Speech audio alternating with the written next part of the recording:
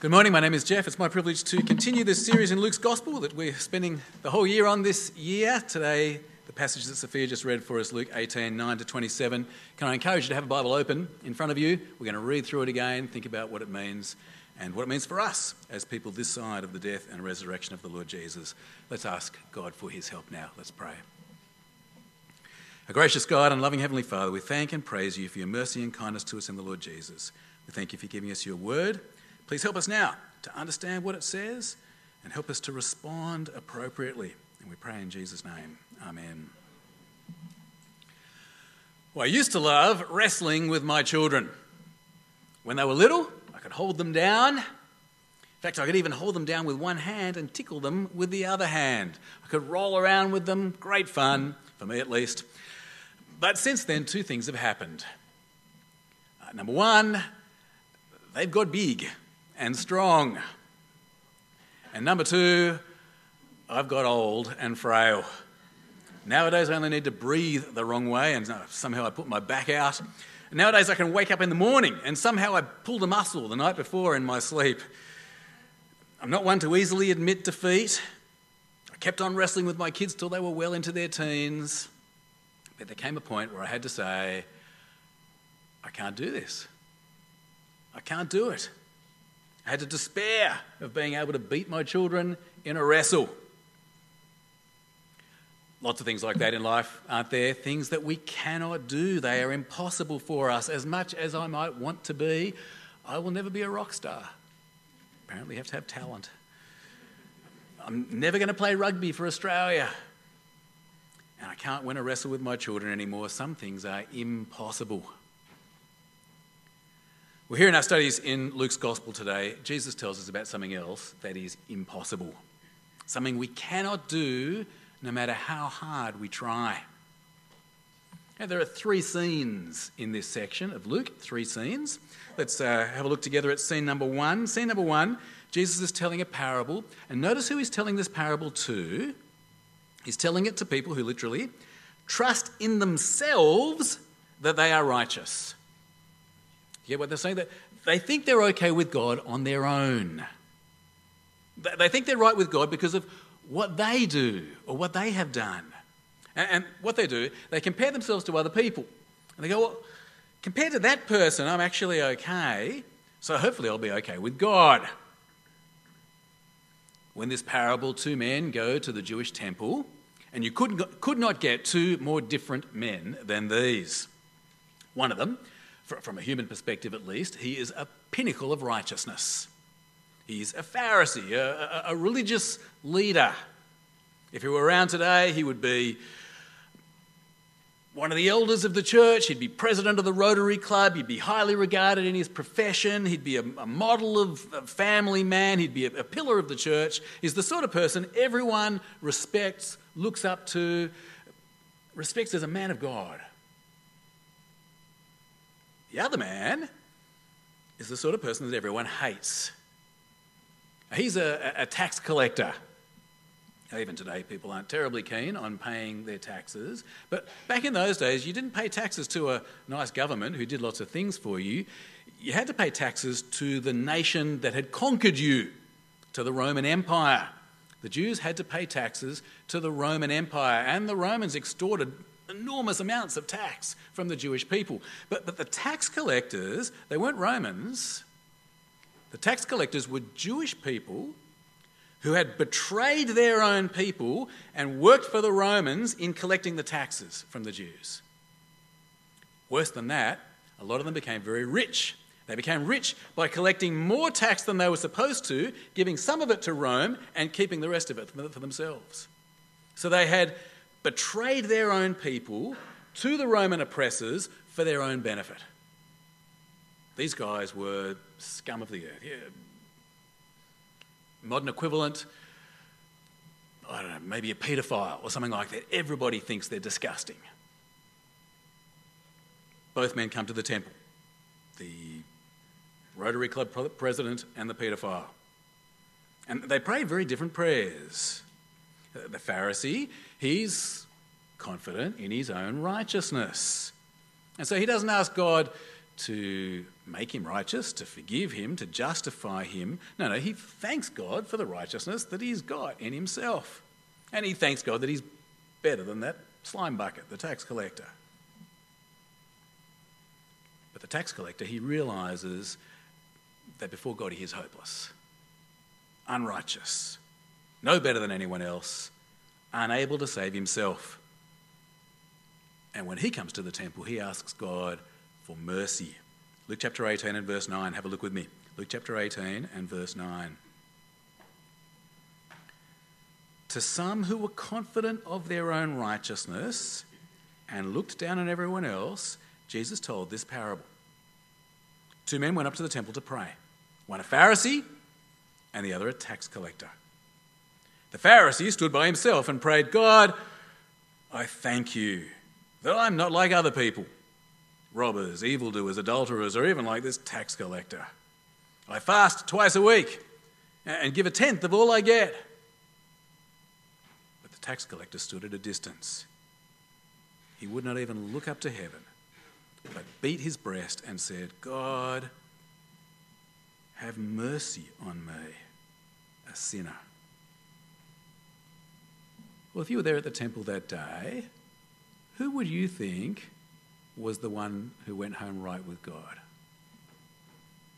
The righteous Rotary Club president, probably popped $100 in the plate? Or the slimy paedophile who crept in the back, hoped no one would look at him, and then crept out again before the last hymn? Jesus says only one of the men went home that day right with God, and it wasn't the Pharisee. It was the tax collector. And why? Because you cannot justify yourself. It is a dreadful mistake to be confident in your own righteousness. You are not righteous enough.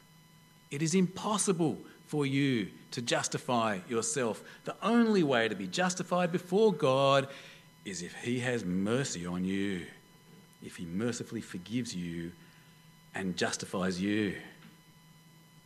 Jesus' message is this: you must not take confidence in your own righteousness. Don't compare yourself to other people and think, well, I'm better than them, so I should be okay with God. You are not. You cannot make yourself right with God. It is impossible. Instead, you need to humble yourself before God and ask for his mercy. Verse 14, I tell you, says Jesus, that this man, the tax collector, rather than the other, went home justified before God. For all those who exalt themselves, put themselves up, will be humbled, and those who humble themselves will be exalted.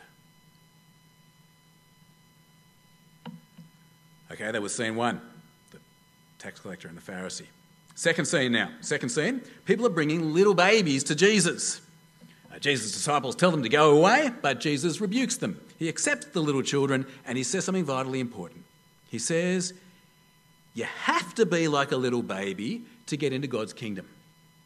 If you won't receive the kingdom of God like a little baby, you won't be in it at all. Verse 15, people were also bringing babies to Jesus for him to place his hands on them. When the disciples saw this, they rebuked them. But Jesus called the children to him and said, let the little children come to me and do not hinder them, for the kingdom of God belongs to such as these.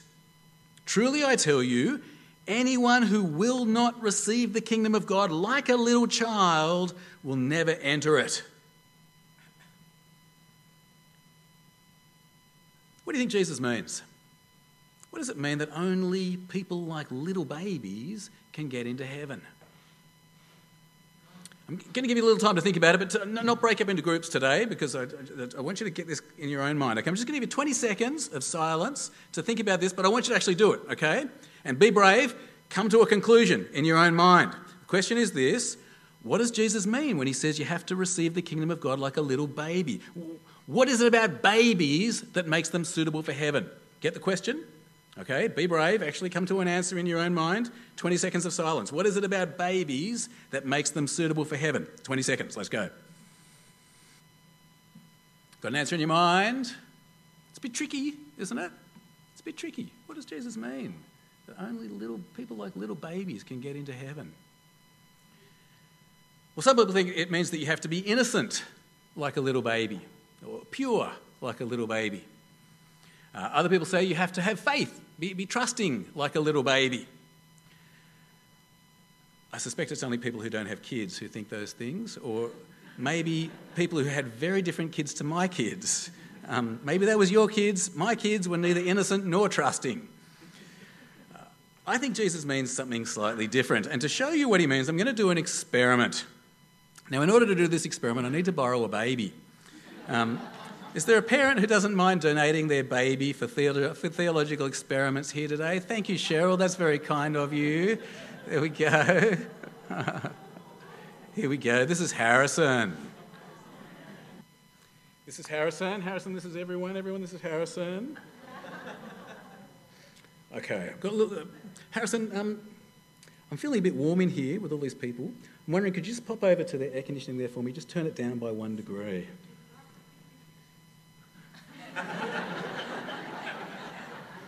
Okay, well, maybe I'm the only one feeling warm here. Perhaps just for me, can you pop out to the kitchen there, grab me a cup of water and bring it back, because I'm feeling quite warm. Okay, well, hop down, go back to your mum. There you go. Cheryl is magnificent. He's very beautiful, but he's completely useless. He can't do anything. He's very beautiful, but can you see he's totally helpless? Can't do anything. Friends, I think that's what Jesus means here. When it comes to getting into God's kingdom, we are like little babies. We are useless, helpless. We cannot do it ourselves. It's impossible. We need someone to do it for us. We need someone to get us into God's kingdom. It's impossible for us. Do you see the point? People who try to get themselves into God's kingdom will fail. People who rely on themselves to get into heaven will not get there. God's kingdom is only for people who realise they cannot fix up their relationship with God themselves, for people who realise they're as helpless as little babies, for people like the tax collector, for people who will despair of saving themselves and ask God for mercy. Okay, that's two scenes. Remember the first one? First one was the Pharisee and the tax collector. Second scene is the little babies. Brings us to the third scene. Next scene we meet a ruler of the Jewish people. This guy is a pinnacle of Jewish society. He is godly, he is upright, he is law-abiding, and we're going to see in a moment that God has blessed him in the promised land with wealth. Exactly what God promised to do for his faithful people. He's blessed him with wealth in the promised land. Here is a godly, faithful Israelite, blessed by God. From a religious perspective, if anyone could be confident of their own righteousness, it'd be this bloke. If anyone could earn eternal life for himself, it'd be this bloke. If anyone could look around, compare himself to you and me and go, I'm better, it's this bloke. But still he's worried that something might be missing. So he comes to Jesus and he asks what he has to do to get eternal life for himself. Verse 18 we're in now, verse 18, scene 3, verse 18. A certain ruler asked Jesus, "Good teacher, what must I do to inherit eternal life?" Now, Jesus warned him that no one is good. I don't think Jesus is saying that he's not good here. That's not the point. He's warning him, getting him to think twice before he puts confidence in his own righteousness. And then Jesus says, what do you have to do? You have to keep God's law. You want eternal life? You need to obey the law of Moses in the Old Testament. And this man reckons he's done it. Verse 19. "Why do you call me good?" Jesus answered. "No one is good except God alone. You know the commandments. You shall not commit adultery. You shall not murder. You shall not steal. You shall not give false testimony. Honour your father and mother. All these I have kept since I was a boy," he said. Now, Jesus doesn't argue with him about it. You may remember the last bloke in Luke's Gospel a few weeks ago who came to Jesus and said, "What must I do to inherit eternal life?" You remember they talked about loving God and loving your neighbour, and then he said, well, who is my neighbour? Do you remember Jesus' response, the parable of the Good Samaritan? And the big idea was, there is no way you could possibly love your neighbour. If you understood what it really means, there's no possible way you could justify yourself through law. If you look at what Jesus says in the Sermon on the Mount, he says, you think you haven't committed murder? Well, have you been angry you've committed murder? You think you haven't committed adultery? You've looked lustfully at someone, you committed adultery. Jesus could have argued the point, but he doesn't argue the point. Why doesn't he argue the point? Because this is actually a very good man. Luke wants us to see him as a fine example of a righteous Jew. Now, Jesus doesn't argue with him. Instead, what Jesus does, he calls on him to do what he's been telling everyone else to do. Leave everything, deny yourself, pick up your cross, and follow Jesus on this journey to Jerusalem that we've been on since chapter 9. Verse 22. When Jesus heard this, he said to him, you still lack one thing. Sell everything you have and give to the poor, and you'll have treasure in heaven. Then come, follow me. But it's too much to ask. The ruler won't do it. He won't give up the money that God has blessed him with in the promised land in order to follow Jesus. Verse 23. When he heard this, he became very sad because he was very wealthy. And Jesus then points out how difficult it is. He says it's very difficult for a rich person to enter God's kingdom. In fact, Jesus says, it's impossible. It's like squeezing a camel through the eye of a needle. Verse 24. Jesus looked at him and said, how hard it is for the rich to enter the kingdom of God. Indeed, it is easier for a camel to go through the eye of a needle than for someone who is rich to enter the kingdom of God.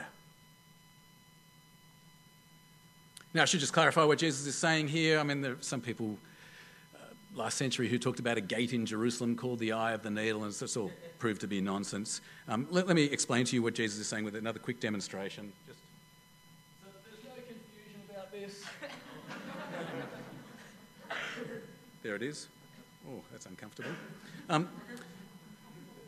This here, for those of you who haven't been to the zoo, is a camel. It's actually, if you've been to the zoo, you'll notice this is actually quite a small example of a camel. A real one's much bigger than this. And this, I'm sorry, I couldn't get one big enough for you to see as a needle. It's actually a very big needle. Okay? So, getting a rich man into the kingdom of heaven is like getting a camel through the eye of a needle. How are we going to do it? Upside down, sideways, forward. I asked for suggestions this morning. Someone said if you put the camel in a blender. I don't think Jesus had that in mind. Okay, I think the point is it's impossible, isn't it? You can't do it. But the thing is this: when you and I hear that, it's acupuncture. Don't stress about the needle in the camel there. When you and I hear, oh, the rich can't get into heaven, we go, oh, that's because they're rich, they're greedy, and they're corrupt, and so on. Okay, lucky. Well, hopefully, I'm not that rich and I should be okay. But that's not the way the people who were there understood what Jesus said. Those who are listening, they know that riches for a Jew in God's promised land is not a sign that they're greedy and corrupt.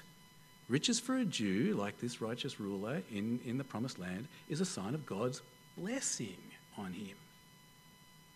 This guy is meant to be an example of the very best kind of person. And so when the people who were there hear Jesus say it's impossible for a rich man to get into heaven, they don't go, well, that's because he's a corrupt, greedy, rich guy. No, they go, well, if he can't get in, I can't get in. If he can't get in, no one can get in. If this man can't do it, no one can. Verse 26, those who heard this asked, well, who then can be saved? And notice carefully how Jesus responds.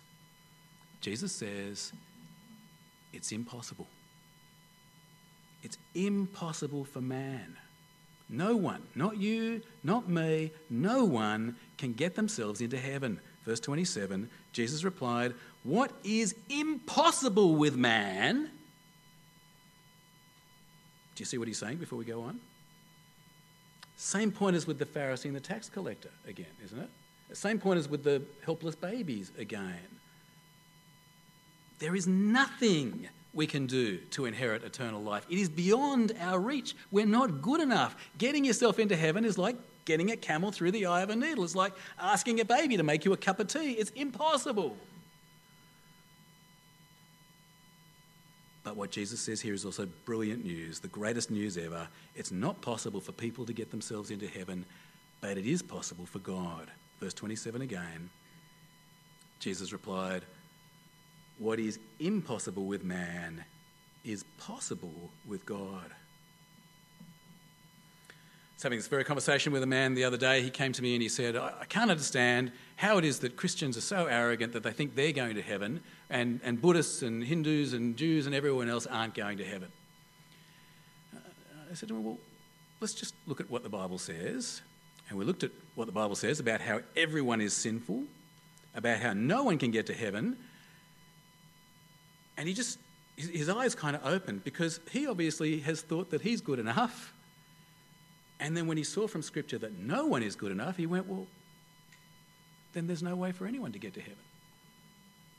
That's actually the start of wisdom with this, isn't it? To realise it's impossible. But Jesus says what is impossible with man is possible with God. And as he goes on to talk about it, and we'll look at this next week, it's all about this journey that Jesus is on. Let me give you a quick preview. Verse 31. Verse 31, Jesus took the 12 aside and told them, we're going up to Jerusalem. And everything that's written by the prophets about the Son of Man will be fulfilled. He'll be delivered over to the Gentiles. They'll mock him, insult him, and spit on him. They'll flog him and kill him. On the third day, he'll rise again. Friends, that's how God made the impossible possible.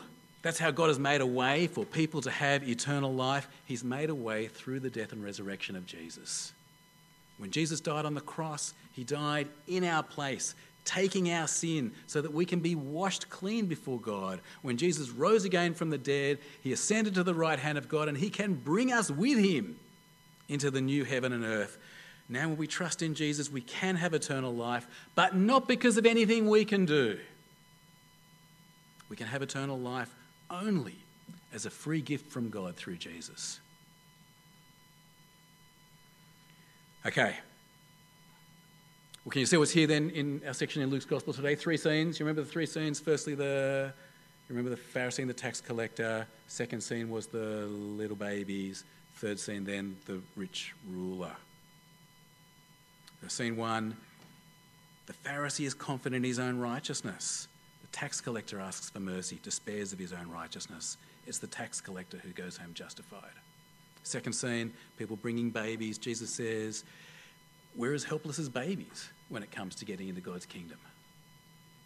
And then scene 3, the wealthy Jewish ruler. He wants to know what he can do to inherit eternal life. But Jesus makes it clear again, there's nothing anyone can do. It's impossible for man, but it's possible for God. God has made it possible through Jesus' own life, death, and resurrection. All right, well, let's think just very briefly about applying this passage to ourselves. The application is very simple, I think, isn't it? What we need to do is this. We need to give up. Give up trying to be good enough for heaven. Despair of being able to do anything to inherit eternal life. Stop thinking we're good enough. We can't earn our way in. We can't buy our way in. We can't obey our way in. We can't religion our way in. We need to admit to God, I can't do it. It's impossible. Like me wrestling with my children or being a rock star or a wallaby, give up, admit defeat. Instead, we need to ask God to do for us what we cannot do for ourselves. We need to ask God to give us eternal life. We need to thank God for giving Jesus to live and die and rise again from the dead for us. And we need to ask God, because of Jesus' death and resurrection, to mercifully forgive us, to wash us clean, to accept us into eternal life. Have you ever done that?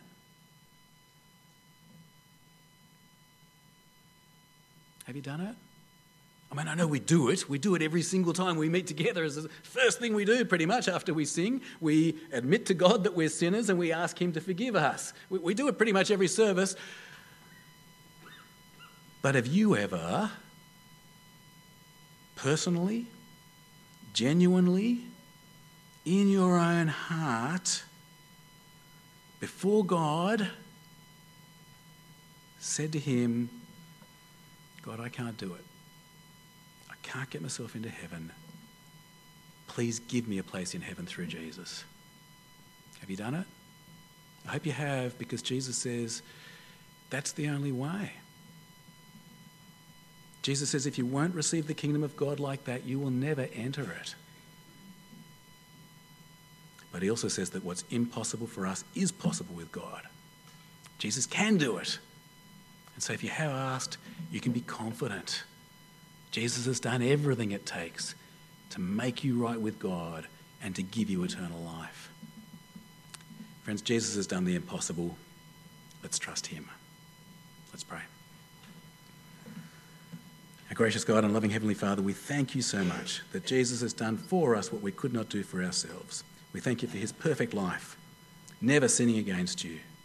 We thank you for his death on the cross, where he took our place, swapped places with us, and bore our sin and gives us his righteousness. And we thank you that Jesus is alive again and reigning at your right hand and will soon return to bring those who trust in him to be with you forever. Father, do please help us to despair of our own righteousness and to rely only on Jesus. We pray it in his name. Amen.